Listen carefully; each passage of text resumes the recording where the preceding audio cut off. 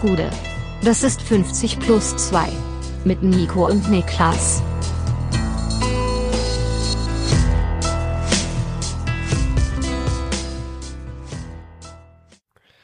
»50 plus 2 Champions League Rückblick«. Ja, es ist soweit. Die Champions League ist zurück, die Königsklasse ist zurück und das bedeutet, wir haben hier auch was zum Zurückblicken. Und wenn ich sage wir, dann meine ich natürlich nicht nur mich, Nico Heimer, sondern auch den Mann, der am Dienstag die gesamte Mannschaft des VfB Bochum durchbeleidigt haben soll, Niklas Levinson. Gute, was geht ab? Das war in dem Fall tatsächlich ich, ja. Diesmal da stimmt's. kann ich so offen zu stehen. Diesmal stimmt's, das bin ich gewesen, ja. Für alle, die das nicht verstanden haben, Kollege Riemann, der Torhüter der Bochumer, soll einen Teil zumindest seiner Mannschaft am Dienstag als Missgeburten bezeichnet haben im Training. Und danach wurde das Training abgebrochen und er war wohl am Mittwoch zumindest teilweise auch nicht im Training dabei. Aber das lag wohl an Magen-Darm, glaube ich. Ich wollte aber auch gerade sagen, was auch immer da der Auslöser ist, ich bin mir ganz, ganz sicher, dass er mit Riemann das Ding gerade biegt, denn der Mann ist natürlich viel, viel, viel zu wichtig für den VfL. Ja, und ich glaube tatsächlich, dass das Fehlen im Training Magen-Darm begründet gewesen ist.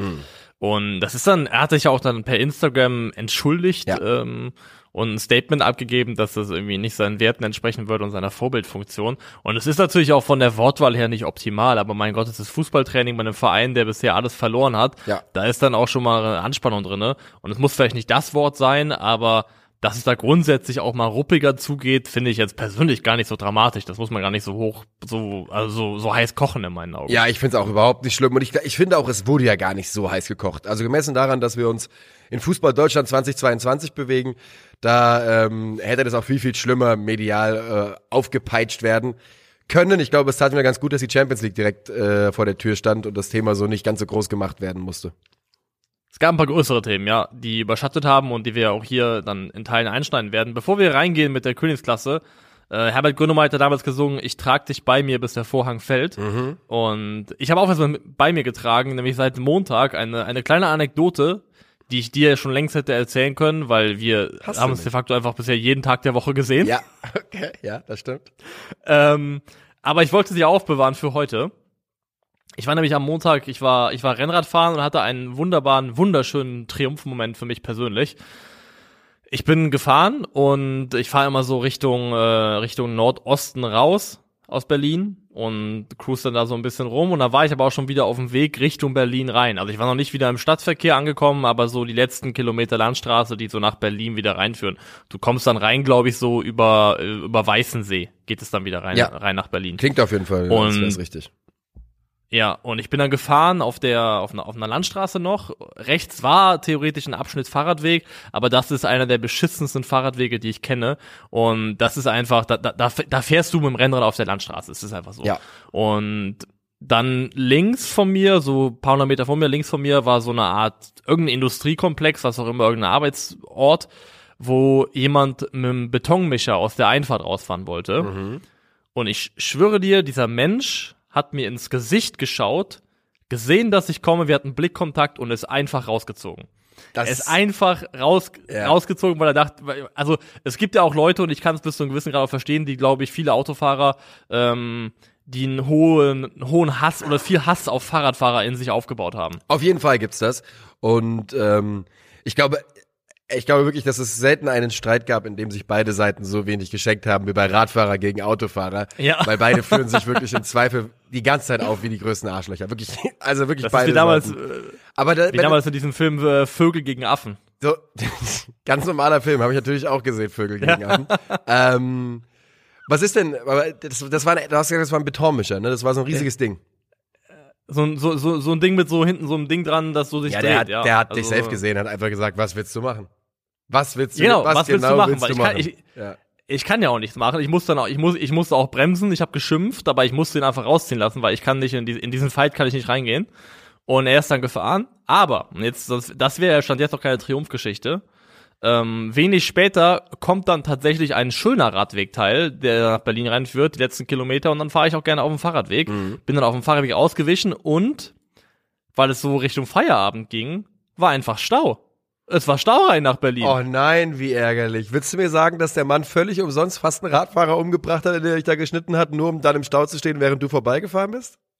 Während ich wirklich, und jeder, also nicht jeder weiß, aber die mich kennen, wissen, wie wichtig mir mein kmh-Schnitt ist. Aber dafür bin ich komplett aus dem Tempo rausgenommen.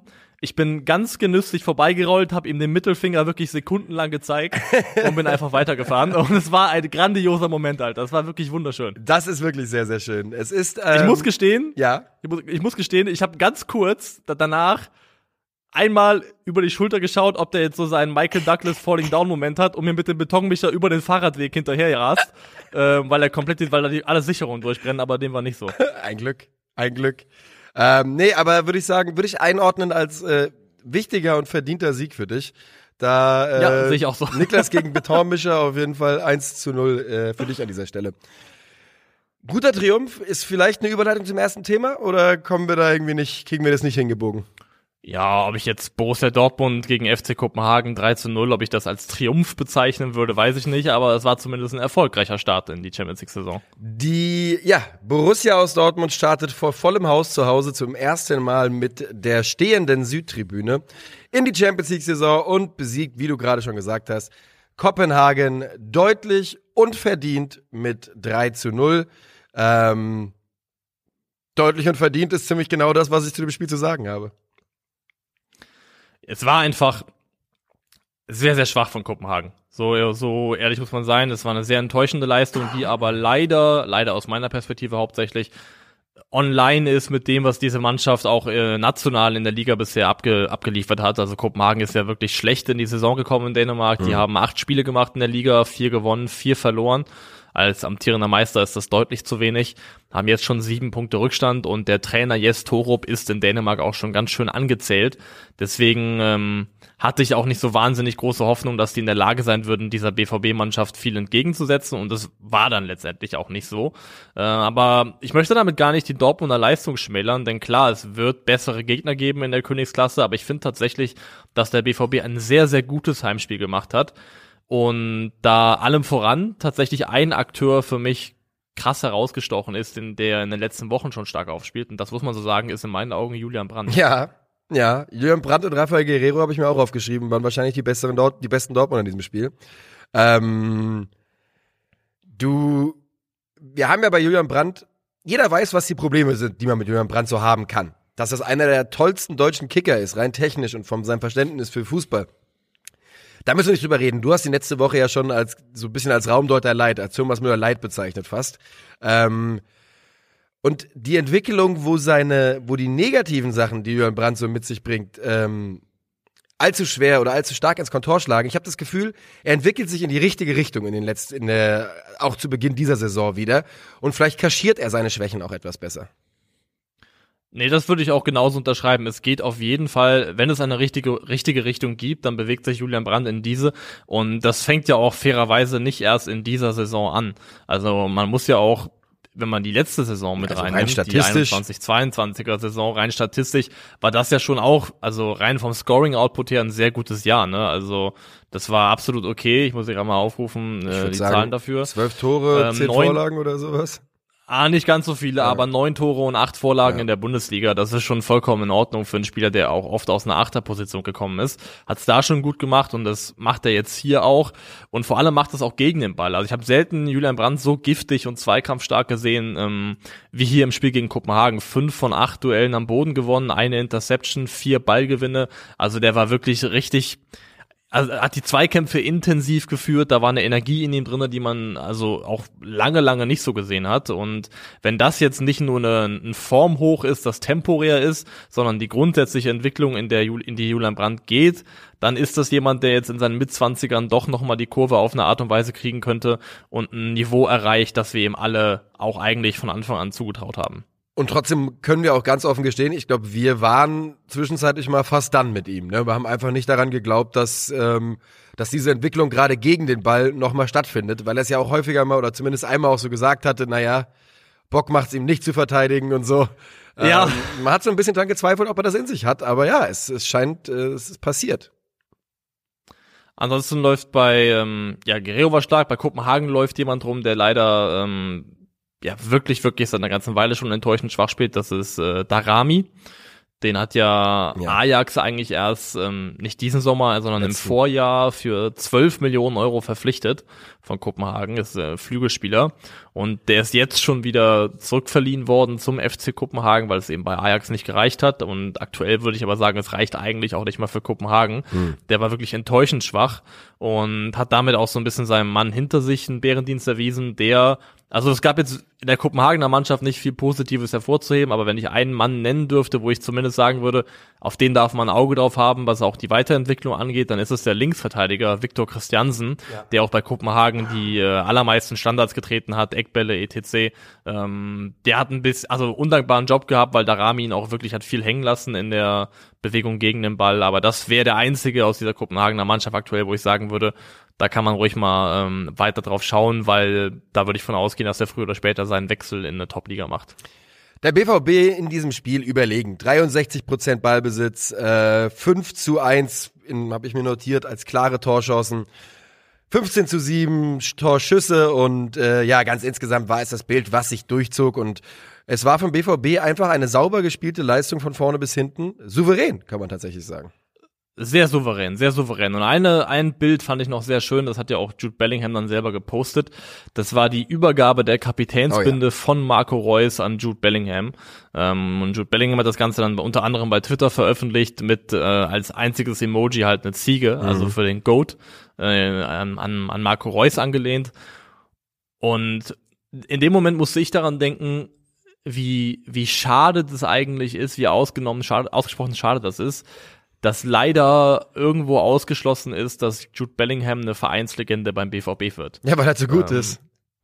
Weil er so gut ist und weil die Entwicklung vom Fußball in einer Art und Weise oder in eine Richtung gegangen ist, dass es das quasi ausschließt, dass der noch viele Jahre in diesem Verein verbringen wird. Lustig, dass du das sagst. Ich habe gestern Abend drüber geschrieben mit einem Liverpool-Fan. Ja, und ich habe ihm nämlich, du kannst sofort wieder übernehmen, ich habe nämlich wortlaut zu ihm geschrieben, das wird ja nächstes Jahr ein verrücktes Wettbett bieten um Jude, ist auch richtig so, aber irgendwie würde ich mir wünschen, dass er bei Dortmund bleibt, weil er wirkt da schon sehr glücklich. Genau, darauf wollte ich hinaus, er wirkt nämlich eigentlich beim BVB super glücklich. Er wirkt wirklich wie jemand, der den Verein angenommen hat, der sich mit dem Verein identifiziert, der ein tolles Verhältnis hat zu den etablierten Führungsspielern, allen voran zu Marco Reus und auch zu den Fans, ja, und eigentlich ja wirklich geprimed dafür wäre, so irgendwann mal früher oder später diese Binde wirklich auch langfristig übergeben zu kriegen. Dafür ist er auch komplett vom Persönlichkeitstyp her der richtige Spieler. Und es wäre echt schön, wenn dem so wäre. Und er müsste ja, glaube ich, nicht mal dafür seine gesamte Karriere dort verbringen, weil er ist ja so früh in den Verein gekommen, dass selbst wenn er bis 25, 26 beim BVB spielen würde und dann weiterzieht, hat er ja schon 8, 9 Jahre im Verein gemacht und dann reicht das ja auch schon im Zweifelsfall für einen Status als zumindest, also eine Vereinslegende leid. Das Problem ist einfach. Das wird mir viel geben, muss ich ganz ehrlich sagen. Wenn er bis 25 da bleiben würde, du sagst es 8 Saisons oder was auch immer, das wird mir richtig viel geben.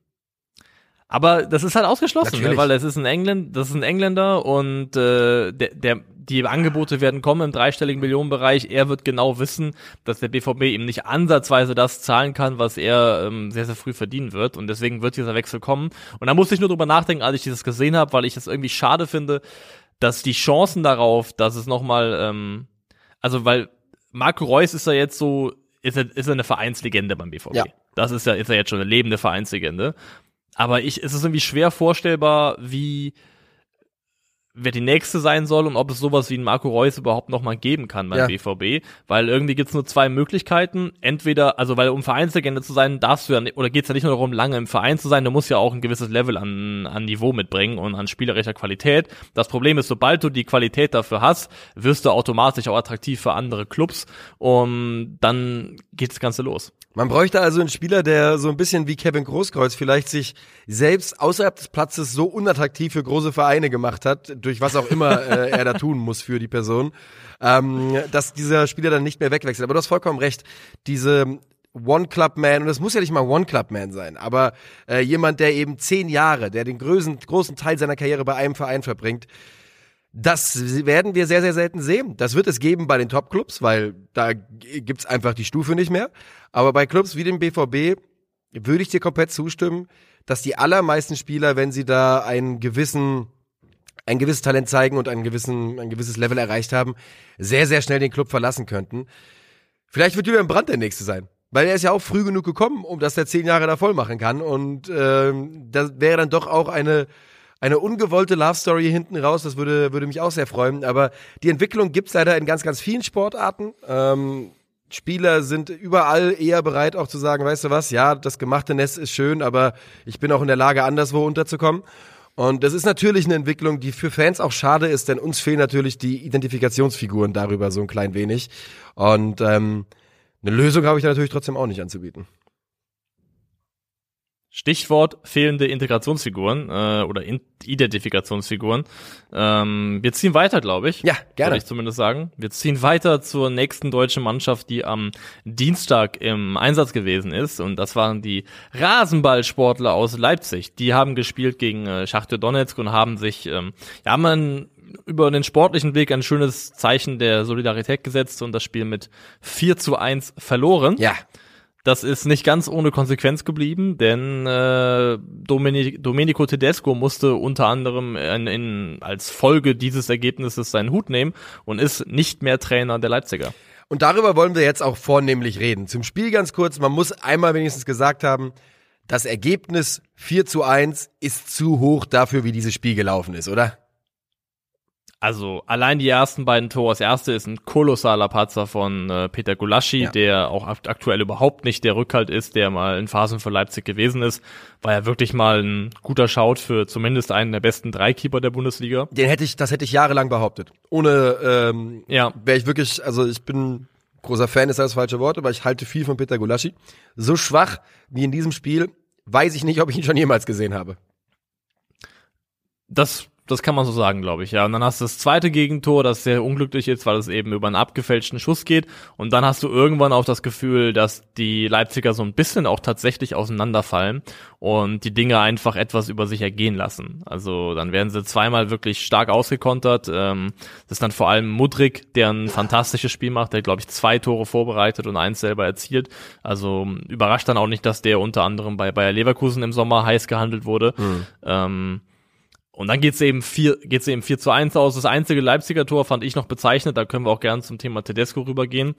Das Leipziger Tor ist ja eigentlich eine sehr, sehr schöne Kombination, muss man sagen, über einen Nkunku, der einige Donetsk-Spieler mit einem super schönen Vertikalpass aus dem Spiel nimmt, André Silva findet, schnell weiter zu Szoboszlai, schnell 1 raus zu Simakan, der dann abschließt. Was ich daran bezeichnend fand, bevor diese wunderbare Sequenz durchgeht, versucht Nkunku schon einmal das Ganze, spielt aber Timo Werner an und Timo Werner lässt den Ball katastrophal klatschen, sodass Nkunku nochmal zurück muss, nochmal neu ansetzen muss und dann so gefühlt sagt, okay, nächstes Mal nicht mit dir und dann wird der Angriff dann über alle gespielt, nur eben nicht über Timo Werner. Ja, die Leipziger Mannschaft in ihrer Zusammenstellung, gerade in der Offensive, das bleibt weiterhin einfach Stückwerk und komisch und wahrscheinlich kann ein Trainer wie Marco Rose das irgendwie zusammenbasteln. Irgendwie wird er das hinbekommen, aber das bleibt wirklich Stückwerk. Und da sind wir, glaube ich, angekommen beim einem der großen Themen, über die wir reden wollen. Domenico Tedesco, nicht mehr länger Trainer der Leipziger. Marco Rose, ich glaube, vorgestellt noch nicht, aber es ist wohl alles wirklich eine Frage von Sekunden. Wenn ihr das hier hört, ist er vielleicht schon Trainer. Und es gibt einige Punkte, über die man hier reden muss. Ein großer Punkt für mich heute, über den ich gerne reden muss, weil wir das noch nicht gemacht haben, über den ich gerne reden möchte, ist auf jeden Fall Minzlaff. Ich glaube, das ist jemand, bei dem die Personalie muss man besprechen, wenn es um einen Trainer geht bei RB. Ich will gerne über Marco Rose reden, aber ich will auch noch über Domenico Tedesco reden. Denn die große Frage ist, nach allem, was man gehört hat, hatte Tedesco jemals eine faire Chance da in Leipzig nach seinem Titelgewinn, nach dem DFB-Pokalsieg? Denn nur kurze Zusammenfassung, ich habe gestern Abend noch mal so ein bisschen den Newsfeed Leipzig gescannt, also was da so in den letzten Monaten rauskam an Meldungen und dort war unter anderem zu finden, dass es mangelnde Kommunikation gibt zwischen Minzlaff und Tedesco, dass ein Arbeitsklima herrschen würde, das nicht sonderlich gut ist und allen voran, dass Minzlaff bei Transfers ein ums andere Mal nicht mit seinem Trainer gesprochen hat. Und das klingt dann in der Gesamtgemengelage nach einem Trainer, der fast so ein bisschen wie Deadman Walking in diese Saison gestartet ist, in meinen Augen. Wobei ich da fast sagen würde, das ist, glaube ich, die ganz normale Oliver Minzlaff-Experience. Ja, das macht's aber halt tatsächlich, deswegen will ich über Minzlaff reden, aber das macht's aus Tedesco-Sicht nicht besser. Ja. Jetzt auf jeden Fall ein Podcast, den ich nicht hören würde, die Oliver Minzlaff Experience. Ich auch nicht. Ich würde tatsächlich, ich will gar nichts, was auch immer so heißt, ich sag nein, ich möchte es nicht. Ich glaube tatsächlich, dass es so ein bisschen Teil von dem ist, was dann normal ist, und ich glaube auch, das ist der Grund, warum man auch Oliver Minzlaff und seine Rolle im Verein grundsätzlich in Frage stellen muss, und ich glaube auch eigentlich zum Schluss kommen sollte, dass er aus allem, was sportliches Tagesgeschäft angeht, eigentlich davon so fern wie möglich gehalten werden muss. Aber zu Tedesco, ich habe auch noch mal reingeschaut, weil ich auch noch mal mich reinversetzen wollte in die Lage so rund um Saisonende. Und es muss zumindest tatsächlich so gewesen sein, dass Tedesco im Sommer sogar ein Angebot zur Vertragsverlängerung über 2023 hinaus vorgelegen haben soll. Also das hat er, glaube ich, selber auch gesagt, dass dem so sei, dass es ein Angebot gegeben habe vom Verein, aber er keine Eile hätte und die Entwicklung des Projekts abwarten wollte, und er hätte auf Schalke schon schlechte Erfahrungen damit gemacht. Er hätte da auch damals dann nach einer erfolgreichen Saison frühzeitig langfristig verlängert, und das Ergebnis hätte man dann gesehen, und das würde er jetzt eben nicht machen wollen. Und Wortlaut Tedesco, man könnte sich gegen Weihnachten oder während der eben WM-bedingten Winterpause nochmal unterhalten. Dazu wird es jetzt natürlich nicht mehr kommen, das ist nicht Glück gelaufen, aber auch ärgerlich aus seiner Sicht, weil er hätte ja auch finanziell, glaube ich, deutlich besser wegkommen können, wenn er den Vertrag zumindest noch langfristig verlängert hätte. Ja, das ist dann in der Tat ein bisschen ärgerlich für Domenico Tedesco, aber also wenn ich er wäre ich, glaube ich, würden mich andere Punkte vorneweg aufregen. Ich glaube, Geld, wenn du einmal auch bei Schalke abgefunden worden bist und so, dann wird das alles irgendwann kein Thema mehr sein, kein allzu großes.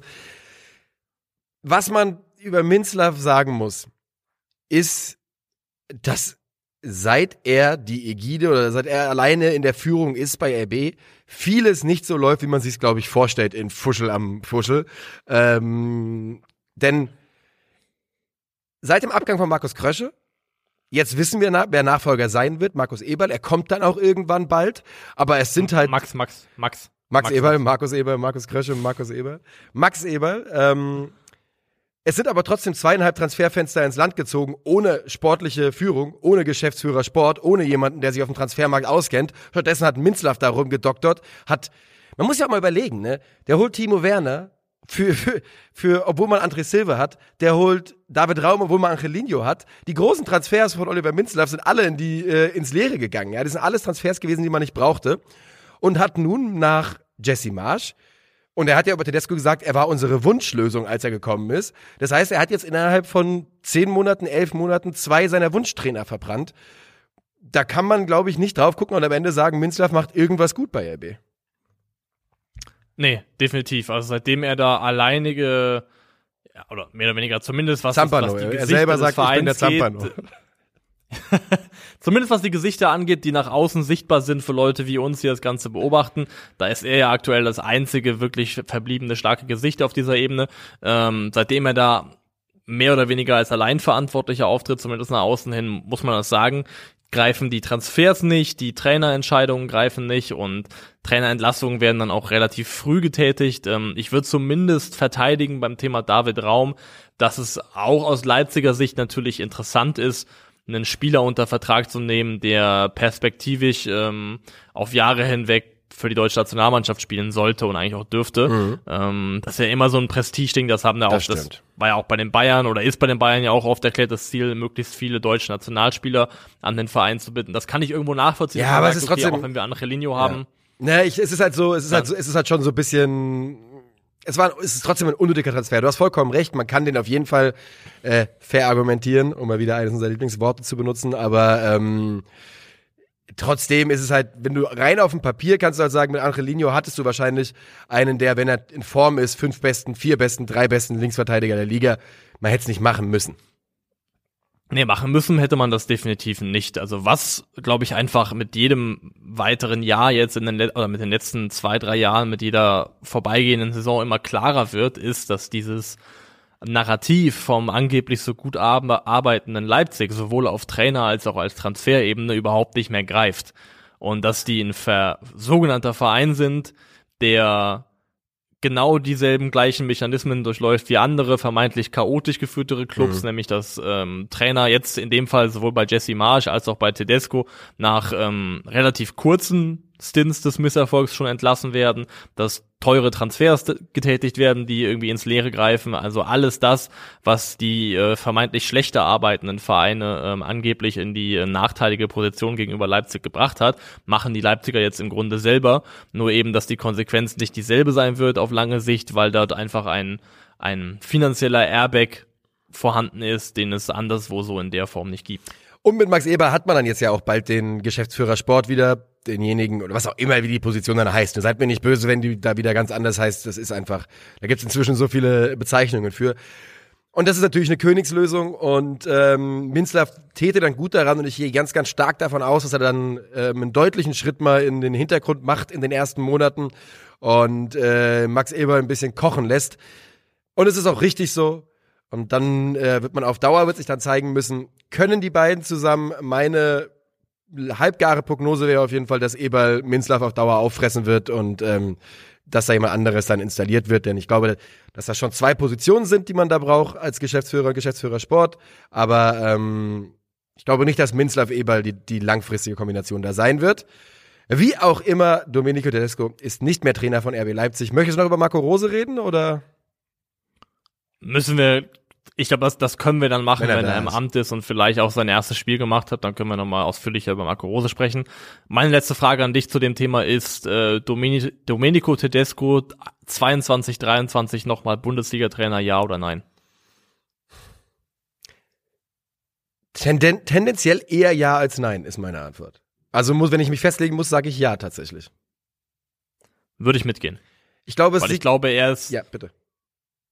Ich würde sagen, er ist so die deutlich geupgradete Version von Tayfun Korkut so ein bisschen. Also jemand, den man kurzfristig holen kann und der auch von seiner Position jemand ist, der wahrscheinlich darauf eingehen würde, auf so eine mögliche Anstellung, aber halt eben auf einem Kompetenzniveau agiert, das dann nochmal deutlich über dem liegt der üblichen Kandidaten. 36 Jahre alt, jemand, bei dem du keine Sorgen machen musst, dass wenn er vor der Kamera spricht, der sogar eher charismatisch ist als es nicht zu sein. Und ich bin mir ganz sicher, man muss sich auch überlegen, ne, die Bundesliga bedient sich seit Jahrzehnten immer aus einem Pool an Trainern und der hat sich gerade in den letzten Jahren so ein klein wenig erneuert und der Name Tedesco ist da drin einer der Stand jetzt, trotz dieses Misserfolges in Anführungszeichen in Leipzig, einer der attraktiveren Namen, die man darin findet. Und ich glaube auch, dass gar nicht so viele Namen vor Tedesco auf einer Liste stünden, die man abtelefoniert, bevor man dann bei Domenico anruft.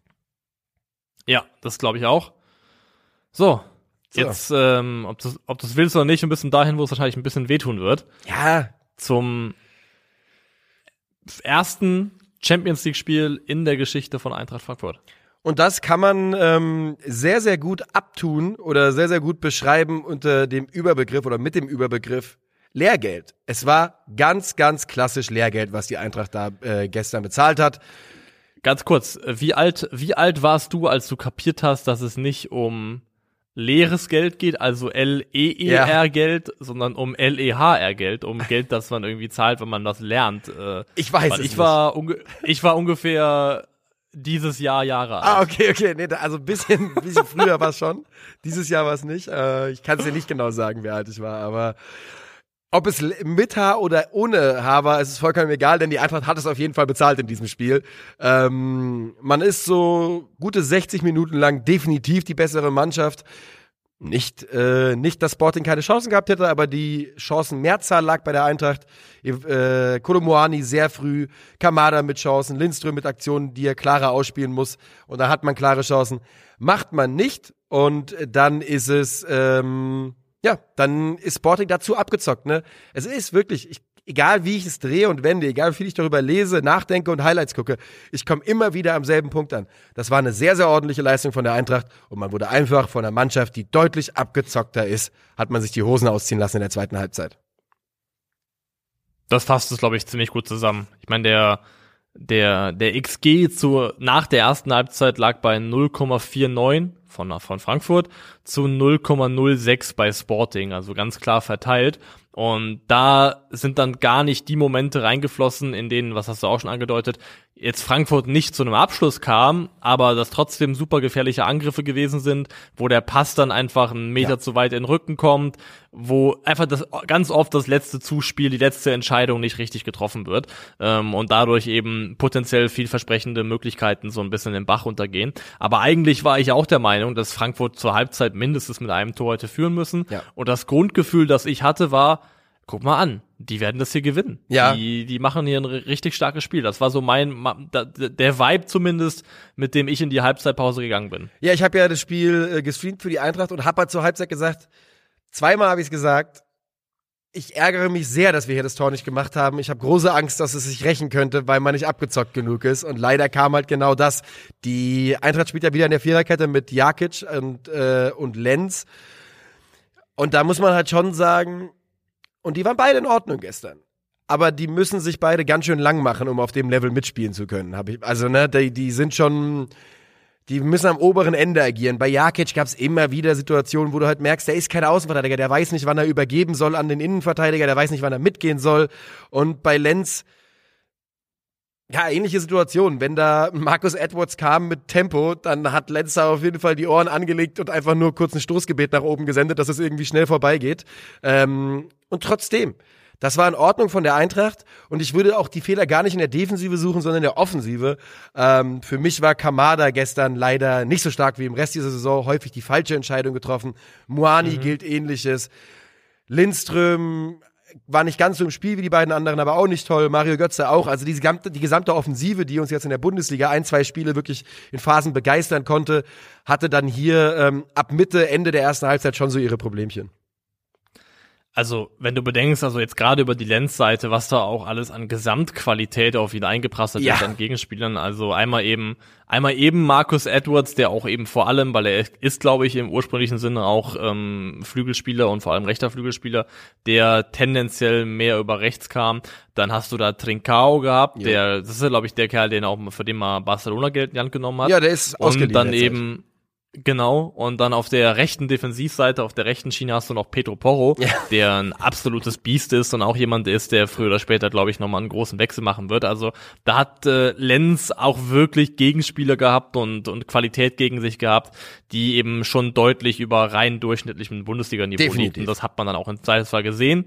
Ich würde noch sagen, persönlich finde ich nach wie vor, und das, glaube ich, trägt auch dazu bei, dass die Eintracht immer wieder defensiv ins Wackeln gerät, Evon Dicker in der laufenden Saison einfach ein Schatten seiner selbst ist bisher. Katastrophe und das ist, er sollte unser mit Abstand bester Innenverteidiger sein von dem, was wir von ihm schon gesehen haben und davon ist er weit entfernt. Ich weiß nicht, woran es liegt. Ich glaube, ich habe den ganz starken Eindruck, weil man hat es einfach schon früher gesehen, also solche Sachen. Ich glaube, die Vertragssituation, die Idee, dass sein Riesentransfer hätte passieren können, dass der große Transfer zum großen Club im nächsten Sommer passieren wird, irgendwas an dieser Perspektive, habe ich den Gefühl, hat ihm so ein klein bisschen den Blick vernebelt und mit einem Evon Dicker in dieser Form, ohne dass man jetzt einen ganz großen Namen für die Innenverteidigung neu geholt hätte, klar, man hat neue Innenverteidiger, wird es schwer werden. Also ein Dicker muss sich finden, das ist absolut klar. Ansonsten hat mich die Art und Weise des Spielverlaufs und die Niederlage einfach sehr erinnert an Borussia Dortmund 2011-12. Das war damals, nachdem wir das erste Mal Meister wurden unter Klopp, haben wir zum ersten Mal mit ihm auch Champions League gespielt und sind da in einer Gruppe mit Arsenal, Marseille und Piraeus sang- und klanglos Gruppenletzter geworden mit, glaube ich, 4 Punkten. Und das 4 Punkte aus diesen 6 Spielen klingt wie eine absolute Katastrophenvorrunde, aber das war spielerisch auch da in Phasenweisen gar nicht so schlecht und es gab da auch Möglichkeiten, die Spiele anders zu gestalten. Aber das war eben auch genau das. Grün hinter den Ohren, Lehrgeld, unerfahren im Wettbewerb und das ist wirklich brutal bestraft worden von all diesen anderen Mannschaften, die da schon ein bisschen mehr Routine drin hatten. Und das muss jetzt nicht für Frankfurt für die gesamte Gruppenphase gelten, aber zumindest dieses Spiel hat mich sehr an die BVB-Erfahrung aus 11-12 erinnert. Ja, wir haben es gestern kurz besprochen. Es ist auch so. Es ist auch einfach so. Man hat einfach gesehen, weil Sporting, ganz im Ernst, die haben ein paar tolle Einzelspieler, ein paar Spieler, wie du gerade gesagt hast, mit absolut gehobenem Bundesliga-Niveau. Wenn die in der Bundesliga spielen würden, wäre das keine Mannschaft, die übrigens einen Titel mitspielt, ne? Das ist ja vollkommen klar. Nee. Aber es ist halt schon einfach eine Mannschaft, die auf diesem Level weiß, worauf es ankommt und das ist auch kann von mir aus gerne der letzte Satz zu dem Thema sein. mit den Chancen, die Eintracht hatte, auf Champions League-Niveau, musst du da im Zweifel 2 Tore draus machen. Musst du einfach. Feierabend, sonst hast du keine Chancen so im Spiel. Und weil man das so deutlich benennen kann, muss ich ganz ehrlich sagen, es tut mir nicht so weh. Es stört mich nicht so sehr, wie es sollte vielleicht. Ich weiß nicht, ob es dich stören sollte. Also ich finde es irgendwie, also erst die außergewöhnliche Leistung zu erbringen, sich für die Champions League zu qualifizieren, noch über einen Sieg in der Europa League und dann enttäuscht oder missstimmig zu sein, weil man dann in der Champions League dann mal ein Spiel verliert, das wäre, glaube ich, der falsche Weg.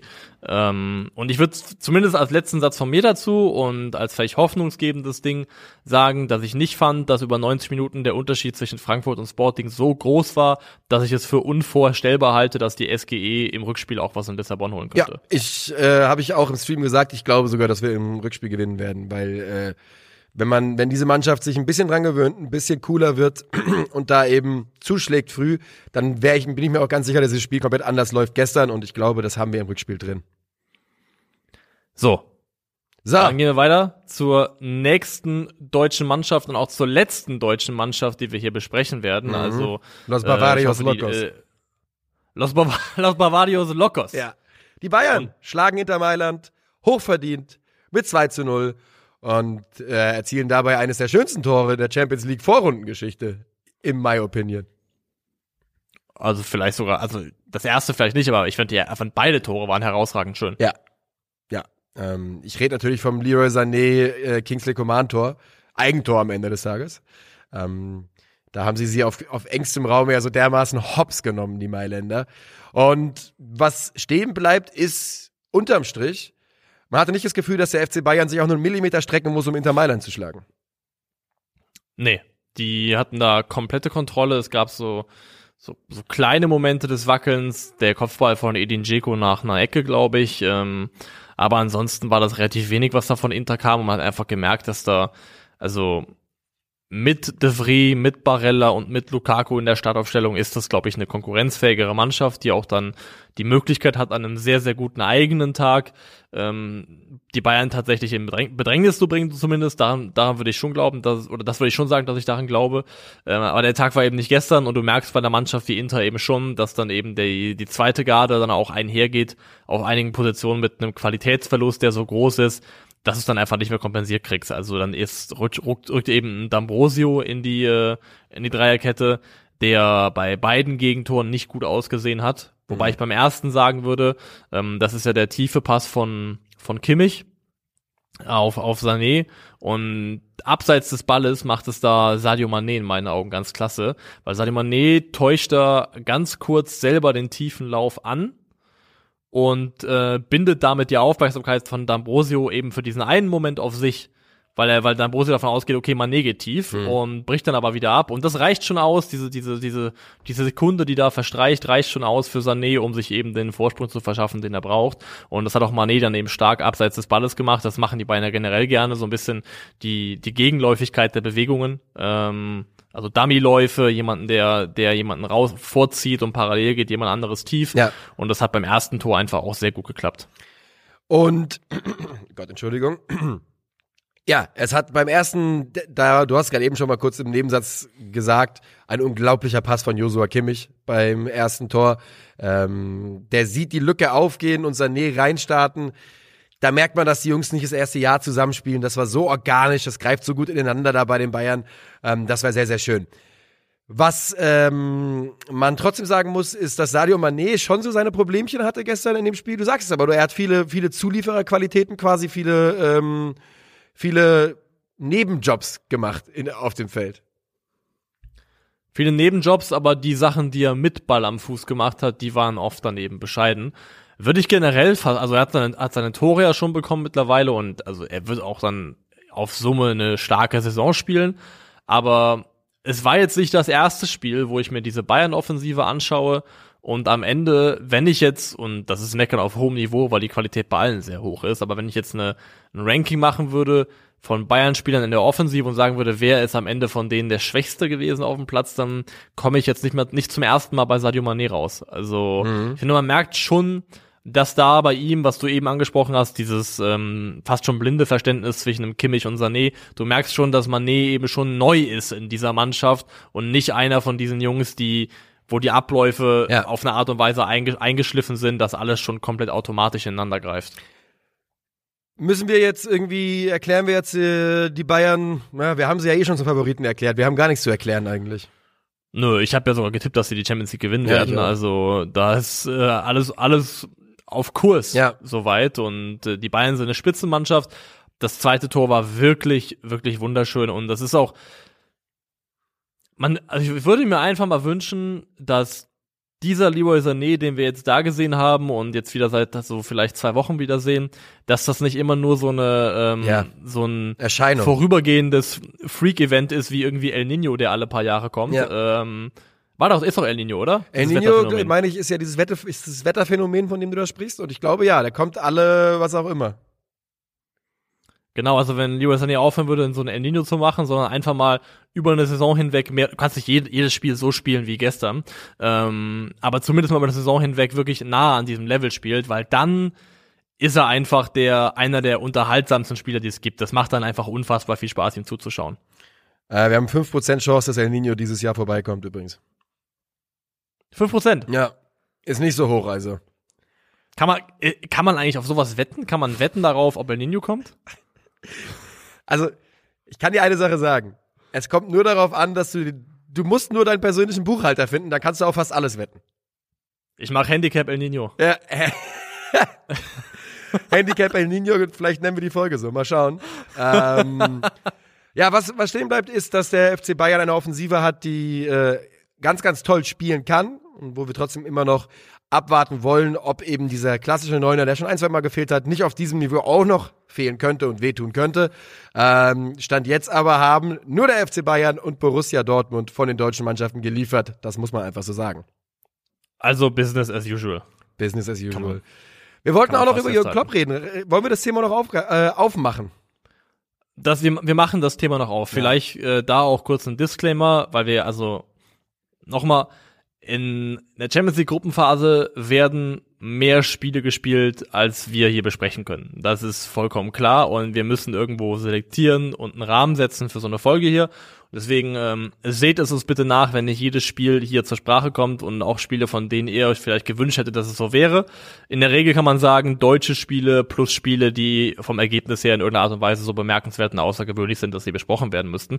Stichwort außergewöhnlich. Natürlich wissen wir auch, dass Chelsea gegen Zagreb verloren hat mit 1:0 in der Folge Thomas Tuchel entlassen wurde. Wenn ihr dazu hören wollt, was genau wir beide dazu zu sagen haben, haben wir gestern schon dazu ziemlich eine Live-Reaction veröffentlicht auf unserem YouTube-Kanal bei Calcio Berlin. Also da könnt ihr alles hören, was wir zu sagen haben zur Entlassung von Thomas Tuchel. Und jetzt sprechen wir über die dann zumindest laut Nico bald bevorstehende Entlassung von Jürgen Klopp. Okay, das ist schon wieder ein Framing hier. Dazu muss man sagen, wenn ihr gestern unseren Stream geschaut habt, das Watch-Along, da haben wir darüber schon geredet. Ich habe da einen Kommentar aufgegriffen von einem Zuschauer im Chat, der geschrieben hat, wann reden wir eigentlich über Klopp-Out? Und es ist ja so, die Liverpool ist schlecht in die Saison gestartet, da lässt sich nicht drüber reden. Sie haben gestern 4:1 verloren, auch in einem Spiel, was eigentlich so fast ein bisschen vergleichbar ist mit dem Leipzig-Spiel, denn das hätte man einfach nicht so hoch verlieren müssen, aber man hat so hoch verloren. Und das Einzige, was ich gesagt habe, und da können wir gleich wieder hingehen, ich würde noch kurz 1, 2 Sätze zum Fußball von Liverpool verlieren wollen. Was ich nur gesagt habe ist, ich glaube, man darf nicht überschätzen, wie groß der Credit von Jürgen Klopp ist, wenn der sportliche Misserfolg bleibt und dass es eine Saison ist, in der man so wenig Zeit hat, Sachen zu korrigieren wegen des engen Kalenders, dass wenn große Trainerköpfe rollen, ist das so eine Saison sein könnte. Seitdem ist aber leider Folgendes passiert. Jürgen Klopp hat sich öffentlich geäußert, gesagt, ich habe mit den Besitzern geredet, sie glauben nicht daran, dass irgendjemand das hier besser in den Griff kriegen könnte als ich. Die sind tiefenentspannt und was so ein bisschen schon in den letzten Wochen manchmal zwischen den Zeilen mitklang war, solange man die Champions League erreicht mit Liverpool, passiert da nichts auf der Trainerposition. Und das habe ich heute Nacht um 1 ungefähr gelesen und hat meinen Take so entschärft, dass ich jetzt hier aus der Wäsche gucke wie der dumme Bruno. Ich muss allerdings auch sagen, ich würde persönlich sogar, und da kann man drüber streiten, ich würde so weit gehen, dass Jürgen Klopp auch ein Jahr außerhalb der Top 4 in Liverpool überleben würde. Das glaube ich nicht. Ich glaube halt, Da sind wir, also man muss irgendwo eine Grenze setzen und die Grenze fängt bei mir, glaube ich, an, wenn Liverpool wirklich eine Saison spielen würde, sage ich mal, ab Platz 13, 14 abwärts. Ja. Oder generell, ich würde mal sogar sagen, vielleicht zweistellig. Zweistelliger Tabellenplatz, das könnte ein Ergebnis sein, das nicht überleben. Aber wenn Jürgen Klopp mit dieser Liverpool-Mannschaft am Ende Sechster oder Siebter oder Achter werden würde, glaube ich nicht, dass das zur Folge hätte, dass er entlassen werden würde. Es könnte sein, dass er selber daraus die Konsequenz zieht, aber ich glaube, da wiederhole ich mich auch, ja. Ja, ich glaube, dass wir das Szenario klassische Entlassung bei Jürgen Klopp können wir nur sehen, wenn es absolut katastrophal läuft. Da bin ich schon bei dir. Aber ob man dann nicht sich intern einigt auf eine Vertragsauflösung nach einer Saison oder sowas, das ist ein anderes Thema. Was ich sagen möchte ist, oder du warst gerade noch mitten im Take, glaube ich. Ich wollte aber im Prinzip genau das sagen. Ich glaube einfach nicht daran, dass es jemals eine Pressemitteilung geben wird, wo drin stehen wird irgendwie Liverpool released Jürgen Klopp from his duty as head coach of Liverpool Football Club. Also ich glaube, das ist einfach, auch vielleicht, weil man es so nicht formuliert, das kann auch sein, dass es daran liegt, dass sie nicht kommen wird, aber ich sehe es einfach nicht, weil ich glaube, dafür ist der Erfolg zu groß, die Dankbarkeit zu groß und es wird immer, wenn überhaupt, darauf hinauslaufen, dass sowas kommt, wie du beschrieben hast. Am Ende dieser Saison hat man sich darauf geeinigt, dass die Wege sich trennen, so ein bisschen wie es auch in Dortmund gelaufen ist. Aber ein entlassener Jürgen Klopp, das werden wir nicht erleben. Und das ist eben der Punkt. Also, wenn ich sage, ich sehe keine klassische Entlassung, dann meine ich genau das, was du gerade beschrieben hast. Ich glaube nicht, dass irgendwann montags um 8:30 Uhr die Meldung über den Ticker kommt, Klopp raus. Aber es gibt in dieser Saison nun mal eine Phase, die wie prädestiniert dafür ist, um zu justieren, wenn es nicht läuft, und die beginnt Ende November. Und alles, was ich sage, ist, ich glaube, dass die Dankbarkeit und die Verbundenheit zu Jürgen Klopp Stand jetzt noch riesig ist und dass er noch viel Kredit hat. Ich glaube aber, dass der Fußballclub Liverpool gut daran tut und dass sie das 100% machen werden, die Saison und den Verein zu beschützen, wenn es jetzt in der Art und Weise weitergeht und man in einer wirklich desaströsen Situation wäre, wenn es in die Winterpause, in die WM-Pause geht. Dann bin ich der Meinung, dass wir alle ein bisschen überschätzen, wie viel Kredit Jürgen Klopp tatsächlich dann hat. Und nochmal, du sagst genau das Richtige, es wird keine klassische Entlassung geben. Aber wenn es scheiße weiterläuft, dann würde mich nicht komplett wundern, wenn Klopp eben nicht aus der Winterpause wieder rauskommt. Allerdings, und das ist der Satz, auf den ich ursprünglich mal hinaus wollte, man kann derzeit, finde ich, so klar bei Liverpool benennen, wo die Probleme liegen. Und die liegen hauptsächlich bei einzelnen Spielern. Virgil van Dijk zum Beispiel. Trent Alexander-Arnold, dass es sehr, sehr schwierig wird, daraus Jürgen Klopp einen Strick zu drehen, auch wenn ich mir Mühe gebe. Ja, mein letzter Satz zum Klopp-Komplex ist, ich sage, es gibt kein Szenario, in dem Jürgen Klopp die Saison nicht als Trainer zu Ende bringt. 1000-jähriger Klopp.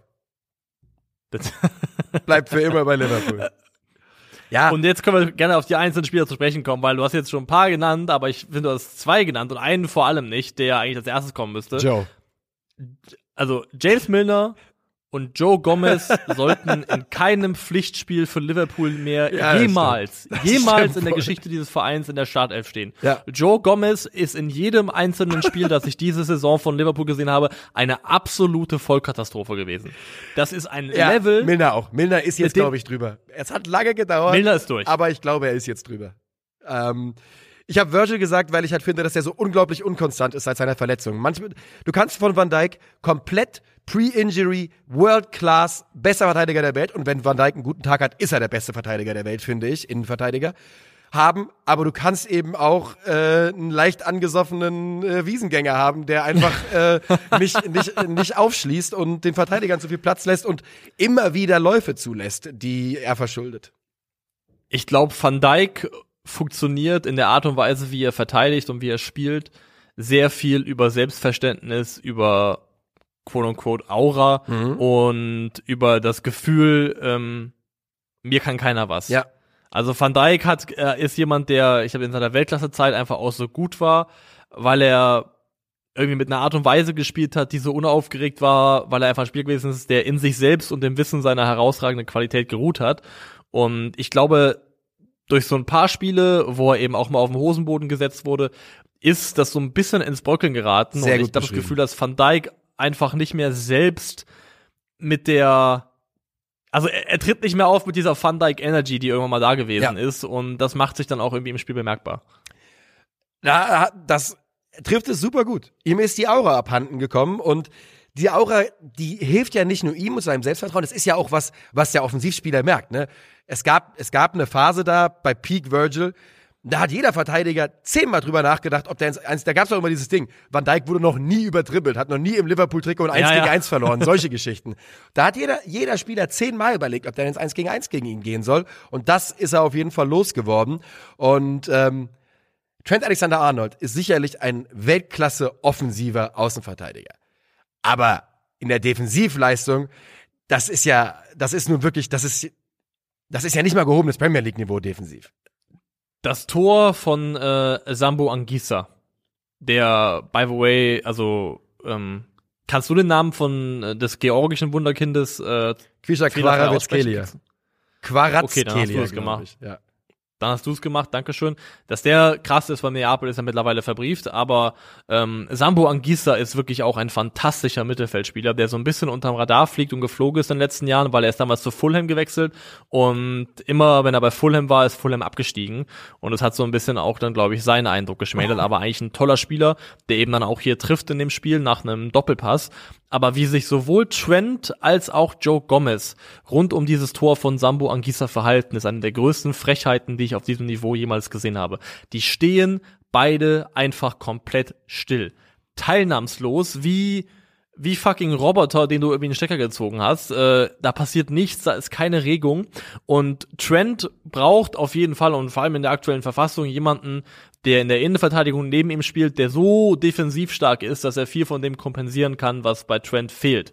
Und Joe Gomez macht das alles nur noch schlimmer eigentlich. Also Trent und Joe Gomez, zwischen den beiden müsste auf dem Platz eigentlich der größtmögliche Abstand liegen. Und dass die beiden direkt jetzt schon so oft nebeneinander gespielt haben, ist eine totale Katastrophe. Und Van Dijk ist ja auch kein Linksfuß. Also der könnte doch ganz, ganz easy den rechten Innenverteidiger geben und da so ein bisschen versuchen, Trent abzufangen. Aber irgendwie scheint das nicht gewünscht zu sein. Ja, Joe Gomez muss mindestens Joe Gomez muss aus der Startelf rausrotieren, und James Milner sollte eigentlich auch so wenig wie möglich spielen. Dafür ist ja eigentlich auch Arthur gekommen, perspektivisch. Thiago kommt vielleicht irgendwann zurück. Thiago fehlt dieser Mannschaft auch an allen Ecken und Enden. Allgemein würde ich sagen, dass Liverpool grundsätzlich unter Klopp ganz gut damit gefahren ist, nicht so auf dem allerhöchsten, auf der kompletten Hochfrequenz den Transfermarkt zu bespielen, wie das die anderen Topclubs in England machen. Aber sie sind mir für gemeinen Geschmack, vor allem in diesem Sommer, deutlich zu konservativ gewesen, haben zu wenig getan, um auch neue Reize zu setzen in dieser Mannschaft. Und den Preis dafür zahlen sie jetzt, glaube ich, auch zumindest nach Saisonstart. Ja, wir werden es weiter im Blick behalten. Ich ärgere mich wirklich sehr, dass Klopp gestern so ein selbstbewusstes Interview danach geben konnte und sagen konnte, wir haben darüber geredet, weil ich war sehr zufrieden mit mit der Richtung, in die mein Take gestern im Stream ging, und war vor allem so zufrieden damit, weil ich so viel Backlash bekommen habe, weil dann ist ja, die Hoffnung ist natürlich dann dann sag ich, Double Down, jetzt erst recht, ihr werdet schon sehen, ihr kleinen Ratten. Also wir behalten es auf jeden Fall genau im Blick, was in Liverpool passiert. Du labst dich an der negativen Energie. Auf jeden Fall, wie gesagt, ich halte das für eine Saison. Wir machen uns auch keine Vorstellung, was das für ein Chaos geben könnte noch so im Oktober, November. Denn es sind 3 Spiele pro Woche bis zur WM für alle Mannschaften, die irgendwo international was zu suchen haben. Und das wird noch richtig knacken und knarzen. Also das kann schon sein, vor allem weil jetzt so viele Spiele in Folge sind, dass also wenn die Räder abfallen, dass es dann vielleicht richtig crasht. Das ist schon möglich. Keine Zeit, irgendwas zu korrigieren halt. So, nichts zu korrigieren. Wir wollen unsere Tippspiel-Performance korrigieren, ich habe noch nicht mal geschaut, wo wir beide im Verhältnis zueinander agieren bis jetzt. Weißt du das? Nö, ne? Also, wir machen mal hier Gesamtübersicht. Das kann man da machen. Also nur leider irgendwie 12.000 Leute oder sowas. Also ich bin auf 53. Platz 53? Das klingt gut. Warte mal. Okay. Das ist voll okay, aber ich glaube, bist du nicht sogar besser? Ich weiß gerade nicht, wo ich das sehe, ehrlicherweise. Gesamtübersicht. Ich bin gerade am Schauen hier. Wie heißt du doch? Budi Völler, oder? Ja. Ja, my boy, du bist 23. Ich sehe es gerade, ich bin Michael Jordan, Nummer 23. He thinks he's him, Junge. I'm that guy. You're not that guy, pal. Ja. So. 23, ich finde aber sowohl 23 als auch 53 ist in einem absolut vertretbaren Rahmen. Damit können wir beide noch gut leben. Ja, wo ist Christoph Kröger? Das ist ja auch die große Frage. Ach, Christoph Kröger, Ich das seh ihn ist alles heiße Luft. Ich kann ihn nicht sehen. Möchtest du loslegen, mich fragen oder soll ich dich fragen nach dem ersten Tipp? Komm, gib mir Bremen gegen Augsburg. Bremen gegen, achso, ich soll dir den Tipp sagen. Ich sage, es wird wird Augsburg kein Tor schießen, ob trotz der Bremer schwachen Defensive. Es wird ein 2-0 Heimsieg. 2-1 Heimsieg. Eintracht gegen Wolfsburg. 2-2. 2-1 für die Eintracht. Leipzig gegen Dortmund. Ulala, Marco Rose gegen seine Ex. Das macht's Ähm, echt schwer, ey. Das ist richtig schwer, aber ich glaube daran, dass neuer Besen wird gut kehren. 2-2, komm, 2-2, unentschieden. Ich sag 1-1, nächste Remis. Bayern gegen Stuttgart. 4-1. Es ist so witzlos, ich sag 4-0. Hertha Leverkusen. Oh, Hertha wird in diesem Spiel wieder ein Tor sich ergaunern, aber Leverkusen, das wird Leverkusen gewinnt tatsächlich. 1-3 Auswärtssieg für Leverkusen. Es ist das letzte Spiel von Gerardo Seoane. Hertha gewinnt mit 2-1. Da muss ja eigentlich extra Punkte geben, weil du hast natürlich recht. Wenn sie das verlieren, dann wird die Luft richtig dünn für Jerry. Hoffenheim gegen Mainz. Du legst vor. Hoffenheim gegen Mainz endet 2-1. Dann drehe ich das einfach nur um und sage, das ist der nächste Auswärtssieg. 2-1 für Mainz 05. Topspiel Schalke gegen Bochum. Da kann man auch kurz die Info geben. Sind wir per Watchalong bei Calcio Berlin mit am Start. Du legst los. Ganz, ganz ärgerlich für Schalke 04, aber ich glaube, die Abgezocktheit, eine Saison mehr Bundesliga von Bochum, oder zumindest jetzt im Streak, wird dazu führen, dass Bochum auf Schalke 0-1 gewinnt, obwohl Schalke besser sein wird. 1-0 für Schalke. Geil. Köln gegen Union. 3-2. Du sagst Köln-Sieg? Ja. Ach Mann, ja gut, ich wollte auch auf den Köln. Ja, ich gehe auch auf den Köln-Sieg, ich sag 2-1. Da dachte ich, rechnest du nicht mit. Aber ja, Baumgart, irgendwie habe ich das Gefühl, das passt da ganz gut gegen Union. So, das letzte Spiel des Sonntags, Freiburg gegen Gladbach. Freiburg gegen Gladbach wird bei mir ein 2-2. 1-2. Finde ich in Ordnung. Und damit sind wir durch für heute. War auch schon wieder eine längere Folge als geplant. Ich würde sagen, haben wir noch irgendwas zu pluggen? Müssen wir was loswerden? Am Samstag könnt ihr um 18.30 Uhr das eben besprochene Bochum-Schalke mit uns gucken auf Calcio Berlin. Hast du noch was loszuwerden? Nö. Dann würde ich sagen, wir wünschen euch eine ganz wunderbare Restwoche. Herzlichen Dank für die Aufmerksamkeit. Macht's gut. Ciao.